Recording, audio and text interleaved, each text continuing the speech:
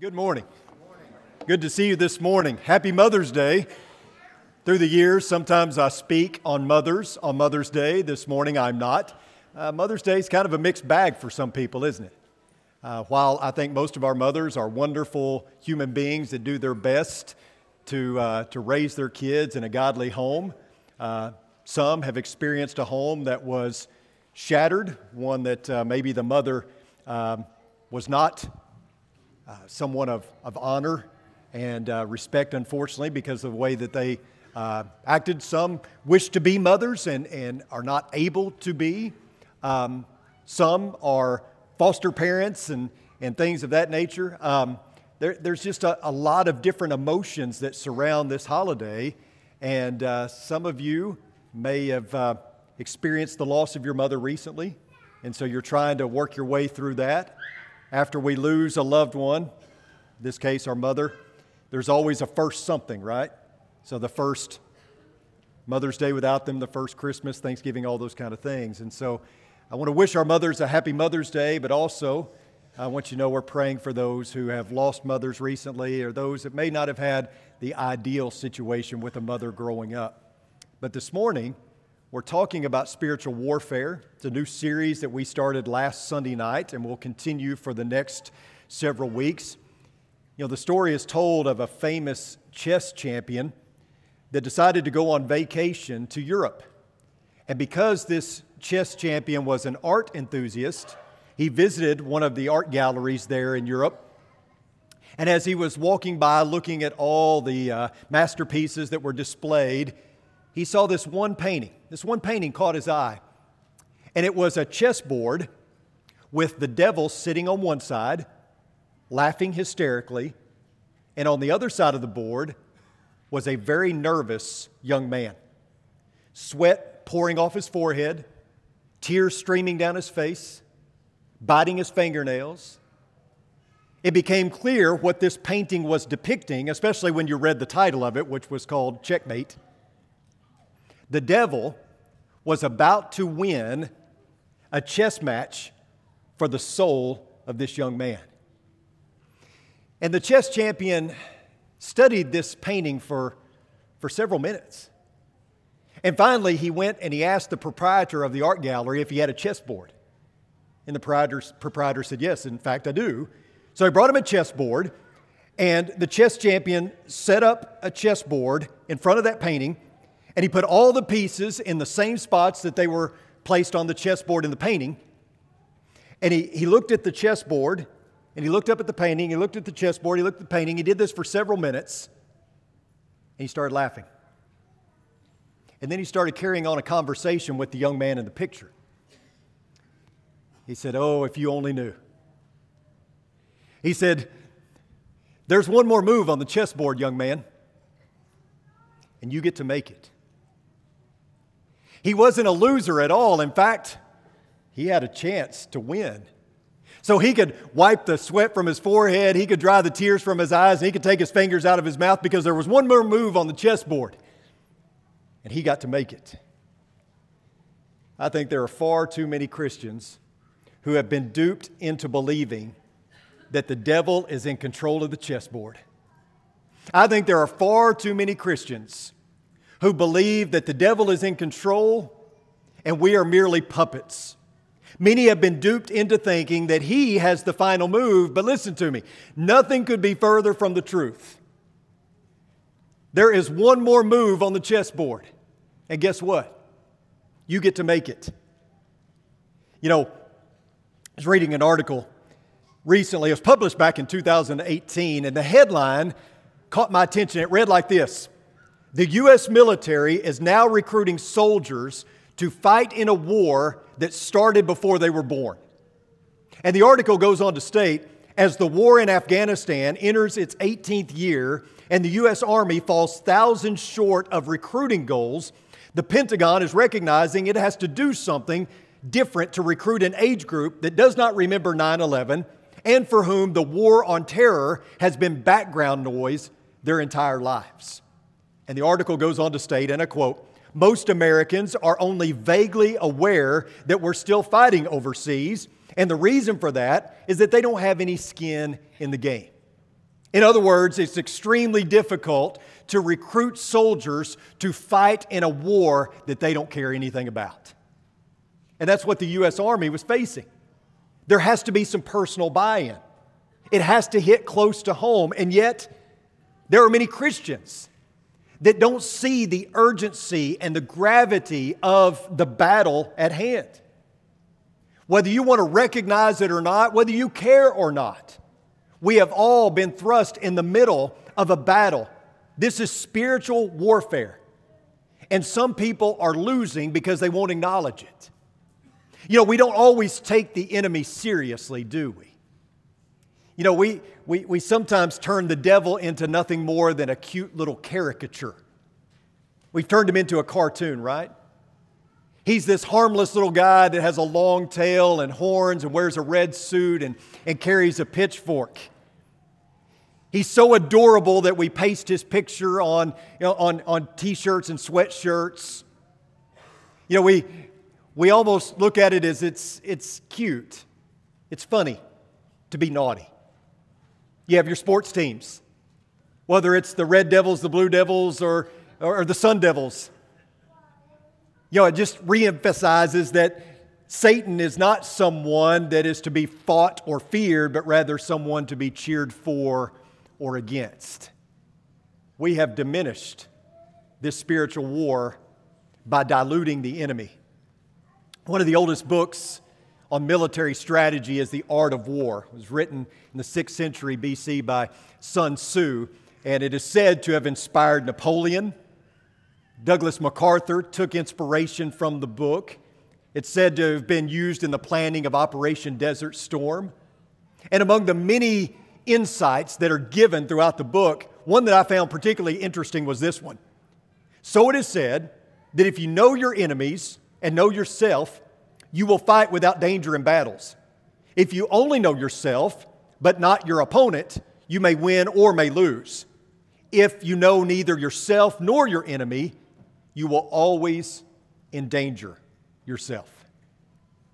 We must know the enemy, his schemes, his tactics, his objective. And so over the next several weeks, we're going to frame the fight. We're going to look at the tail of the tape as we face off against this formidable foe. And I want you to start with me in Revelation chapter 12. In Revelation chapter 12, beginning of verse 7, this is what we read. And there was war in heaven, Michael and his angels, waging war with the dragon. The dragon and his angels waged war, and they did not prevail, and there was no longer a place found for them in heaven. And the great dragon was thrown down, the serpent of old, who is called the devil and Satan, who deceives the whole world. He was thrown down to the earth, and his angels were thrown down with him. So, at some point, there was a rebellion in heaven where Satan and his evil angels were cast down out of heaven to this earth. Now that brings up a question, doesn't it?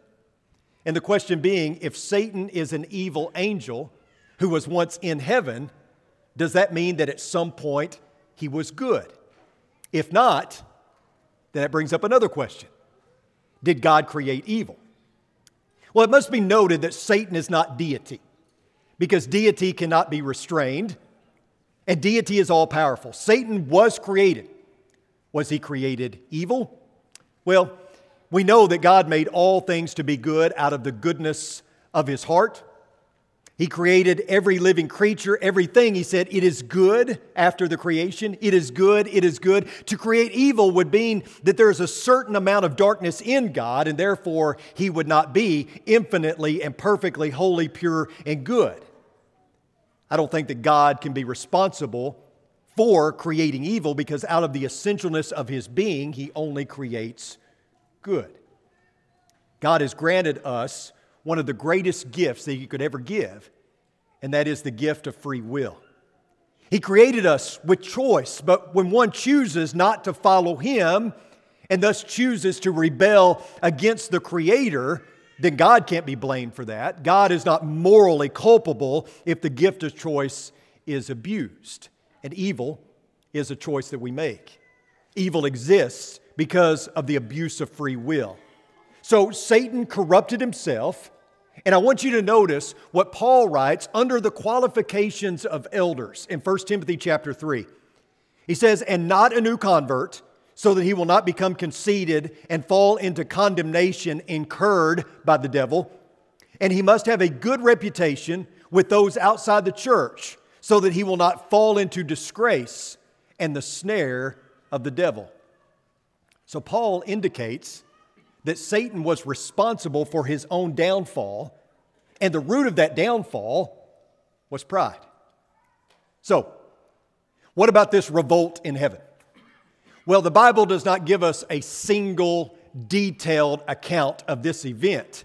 However, we do have some passages that shed some light on this. One of those being 2 Peter chapter 2. It says, "For if God did not spare angels when they sinned, but cast them into hell and committed them to pits of darkness, held for judgment." Then you go to Jude 6. "And angels who did not keep their own domain, but abandoned their proper dwelling place, these he has kept in eternal restraints under darkness for the judgment of the great day." Now, some versions use the word principality here instead of domain. And that word simply means, it's arche, by the way, in the Greek. And it means a sphere of activity, an office, or a place of rule. So apparently there were levels of authority among the angels. For example, we know that there were archangels. We know about the cherubim and the seraphim. It appears that some of the angels were offended or disliked their appointed position, and they sought a higher one. Hence, they revolted against their appointment. And as a result, they were cast down. And Peter indicates that they had to be restrained in a state of punishment until that great day of judgment. I think through these passages, and there's some others, but I think through these passages we can kind of piece together an image of Satan and what happened and why he was cast down to this earth, why he fell out of the good graces of God, because he chose to rebel. But here's the deal. God made his first move when he created the angels. There was rebellion in heaven, as we just said, and Satan and his angels were removed from God's presence. Then God countered that move by creating Adam and Eve and placing them in the garden. Satan countered that move by enticing them to eat from the wrong menu and thus be exiled from the garden. But God countered that move by allowing Adam and Eve to live, albeit outside of paradise, but that would kickstart God's redemptive plan. Of course, Satan countered that move by enticing Cain to commit the first murder in history, killing his brother Abel. But God countered that move through the birth of Seth, so that men began to call on the name of the Lord again. Then Satan countered that move through the birth of Nimrod, who built the nations of Babylon and Assyria, who rebelled against God. Of course, God countered that move by calling Abraham to be the father of nations. Satan countered that move by Egyptian slavery. God countered that move by raising up Moses to be a deliverer to lead the people out of captivity and towards a land flowing with milk and honey.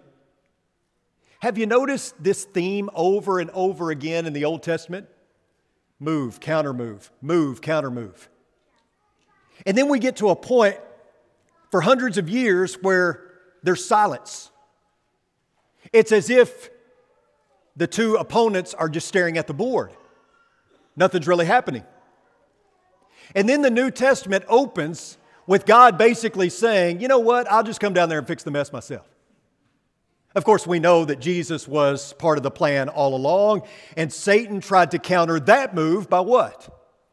By tempting him in the wilderness. And of course, God countered that move by Jesus, God in the flesh, refusing to allow Satan to be the loudest voice in his life. Over and over again, he responds to Satan with, "It is written, it is written, it is written." And then Satan counters that move by filling the religious leaders' hearts with maliciousness, eventually leading to Jesus being hung on a cross. And God countered that move with an empty tomb, with the resurrection. And if you don't hear anything else this morning, listen to this. That move is your move.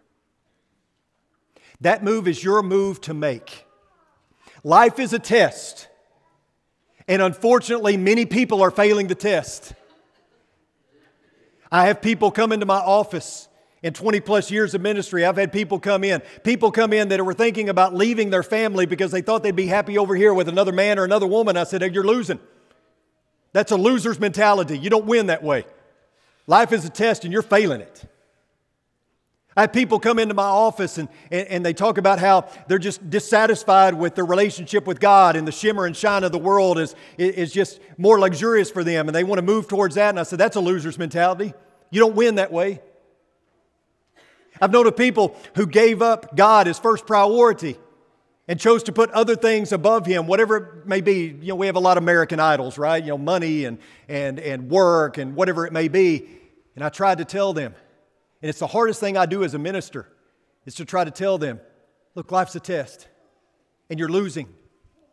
You don't want to lose here. Don't have a loser's mentality, because you know how that all plays out, right? Ask Judas. Ask Ananias and Sapphira. Ask Satan.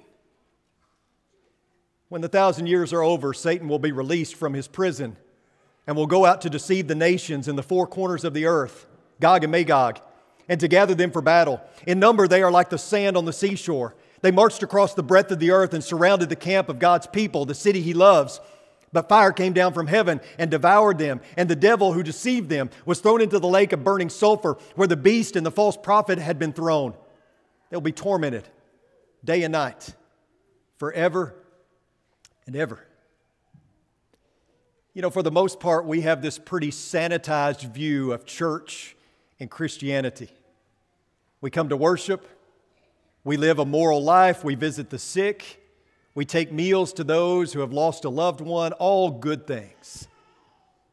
But at some point we have to go beyond that and understand that there is a bigger battle happening. That it's not just about trying to live a good life and read your Bible every day and come to church. This is spiritual warfare. This is the fight of our lives. Whether you recognize it or not, whether you want to be involved or not. This is the fight of our lives, and your soul is at stake. You know, every morning, a gazelle and a lion get up to run. For different reasons, right? They both run, but for a different purpose. The gazelle runs to keep from being the lion's lunch. The lion runs so that he can have the lunch. Either one of them, if they stop, they're in danger. If the gazelle stops running, he becomes the lion's lunch. If the lion stops running, he risks starvation. We've got to keep running. Satan's going to keep running. You can't afford to stop. You can't afford to sit. You can't afford to rest now. In the book of Numbers, chapter 32, we find that the tribe of Reuben and the tribe of Gad are requesting that Moses give them the land east of the Jordan. Now, the Reubenites and the Gadites were tribes that had a lot of livestock, and they felt that the land of Jazer and Gilead would be perfect for them to settle in and let their livestock graze, and that could be the place where they made their home. So they asked that this land be given to them. And as a result, they would not be led over the Jordan River to fight with Israel. And Moses is greatly disappointed with their request. Listen to what he says. Shall your brothers go to war while you yourselves sit here? Moses says, you're telling me that you're going to plop down right here? That you're not even going to go fight with your brothers? The only reason this land was available to you is because of the fighting that had occurred up to this point, right? Moses felt that by them staying behind, they would be discouraging others, like, the 10 spies did when they spied out the land and came back with the discouraging report. That aroused God's wrath against them. And in essence, Moses says that they would destroy God's people by sitting. And notice what is written in verses 7 through 15. It says, now why are you discouraging the sons of Israel from crossing over into the land which the Lord has given them? This is what your fathers did when I sent them from Kadesh Barnea to see the land. For when they went up to the valley of Eshcol and saw the land, they discouraged the sons of Israel so that they did not go into the land which the Lord had given them. So the Lord's anger burned in that day. And he swore, saying, none of the men who came up from Egypt from 20 years old and upwards shall see the land which I swore to Abraham, to Isaac, and to Jacob. For they did not follow me fully, except Caleb, the son of Jephunneh, the Kenizzite, and Joshua, the son of Nun, for they have followed the Lord fully. So 40 years so the Lord's anger burned against Israel, and he made them wander in the wilderness 40 years until the entire generation of those who had done evil in the sight of the Lord was destroyed. Now behold, you have risen up in your father's place, a brood of sinful men, to add still more to the burning anger of the Lord against Israel. For if you turn away from following him, he will once more abandon them in the wilderness, and you will destroy all these people. We can have this cauterized, sanitized view of Christianity and the church and believe that our existence is about living good moral lives as far as we're able to. We stop at all traffic lights. We obey all the laws. We come to church every time the doors are open. We read our Bible on occasion. We say our prayers. But it's about more than that. It's not less than that, but it's about more than that, isn't it? There is a war that is raging. Like Israel, we are at war and we must fight. But we don't fight it alone. In fact, we can't. We need God on our side. We need the church on our side. And many soldiers of the past have fought valiantly to bring us to this point in time. To know the truth of God and the gospel of Jesus Christ. To worship our Lord in spirit and in truth. And to enjoy the blessings of being in God's family. But the war rages on. And we must continue to fight the good fight. We can't rest now. We cannot sit. We've got to fight.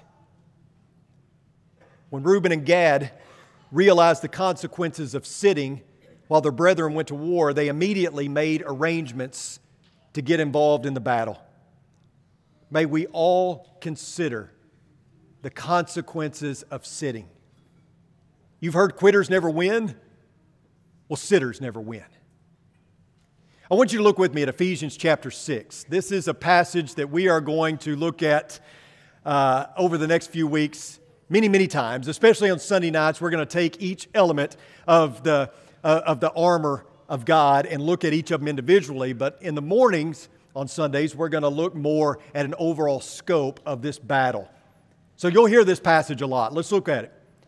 Finally, be strong in the Lord and in the strength of His might. Put on the full armor of God so that you will be able to stand firm against the schemes of the devil. For our struggle is not against flesh and blood, but against the rulers, against the powers, against the world forces of this darkness, against the spiritual forces of wickedness in the heavenly places. Now understand, Paul is not stirring up the people to revolt against the emperor. That's not what he's doing.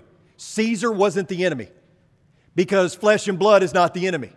People are never the enemy. The enemy is unseen. Paul makes it very clear. For our struggle is not against flesh and blood. This is a spiritual battle, not a physical one. And our ultimate enemy is invisible. He cannot be seen. He cannot be felt. He cannot be touched. His armies are in the spiritual realm. For some, that just seems a little too mystical. But you better get over that. Many folks, many Christians, in fact, have a hard time acknowledging that there is a devil and demons and the forces of evil, but spiritual warfare is something that is thrust upon us, whether we like it or not, whether we choose to believe in it or not. That has no bearing on the fact that we're in a battle. I love how C.S. Lewis states it in the Screwtape Letters. He says, there is no neutral ground in the universe. Every square inch and every split second are claimed by God and counterclaimed by Satan. So the sooner we recognize that a battle is raging, the sooner we recognize that this is the fight of our lives, the better equipped we become to do something about it.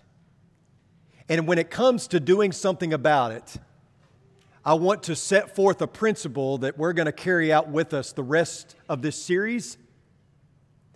A principle that will hopefully help us as we frame the fight. And it's this: The devil operates by consent and cooperation. Understand that. He's not deity. He has no control or authority over your life unless you give it to him. This whole idea that the devil made me do it has never been true and never will be true. He has no authority unless you give it to him. He needs permission to bring hell into your life, which is exactly what Adam and Eve did, right? They let the voice of Satan be the loudest in their life. They gave him consent and cooperation, and he ruined their paradise. The devil has a lot of control. The devil is formidable, but he only has the authority that we give him. He needs a vehicle. He needs a carrier. So don't be one. He operates by consent and cooperation, so don't give it to him. You know, the opposite of Adam and Eve is Jesus Christ. As we said a moment ago, after his baptism, he goes into the wilderness where he is tested. 3 times, Satan tests him, and each time, Jesus passes the test by allowing the voice of God to be the loudest in his life. Did you notice that? He allowed God's voice to be the loudest in his life. It is written, he said on every occasion. Jesus defaulted to God. And as a result, Satan couldn't use him as a vehicle. Understand, Satan didn't force him to turn those stones into bread. Satan didn't push him off the pinnacle of the temple. And Satan couldn't force him to bow down to him because he has no power or authority over God or Jesus or even you unless you give it to him. So don't be a vehicle. Don't be a carrier for Satan. You know, just hours before the airstrikes on Baghdad, then President George W. Bush called all of his military leaders and commanders together. And after they briefed him, he asked them one question. One question. He looked all of them in the eye and he asked, "Do you have everything you need to win?" And they all responded, "Yes, Mr. President." My friends, the Bible is crystal clear. We have everything we need to win. There's one more move left on the board. You get to make it. So, what are you going to do with that move? Can we help you this morning? Do you need the prayers of this church family? Are you losing this battle? You know, the great thing about this whole life as a test thing is that God allows you to do U-turns. That you don't have to remain a failure. Failure doesn't have to be fatal. There is an answer, and it's the blood of Jesus Christ. So that if we can help you this morning, if you're ready to study the Bible, if you're ready to begin your daily walk with God and ready to put on Christ in baptism, let us help you. But you have no excuse today to walk out of here a loser. Come as we stand and as we sing.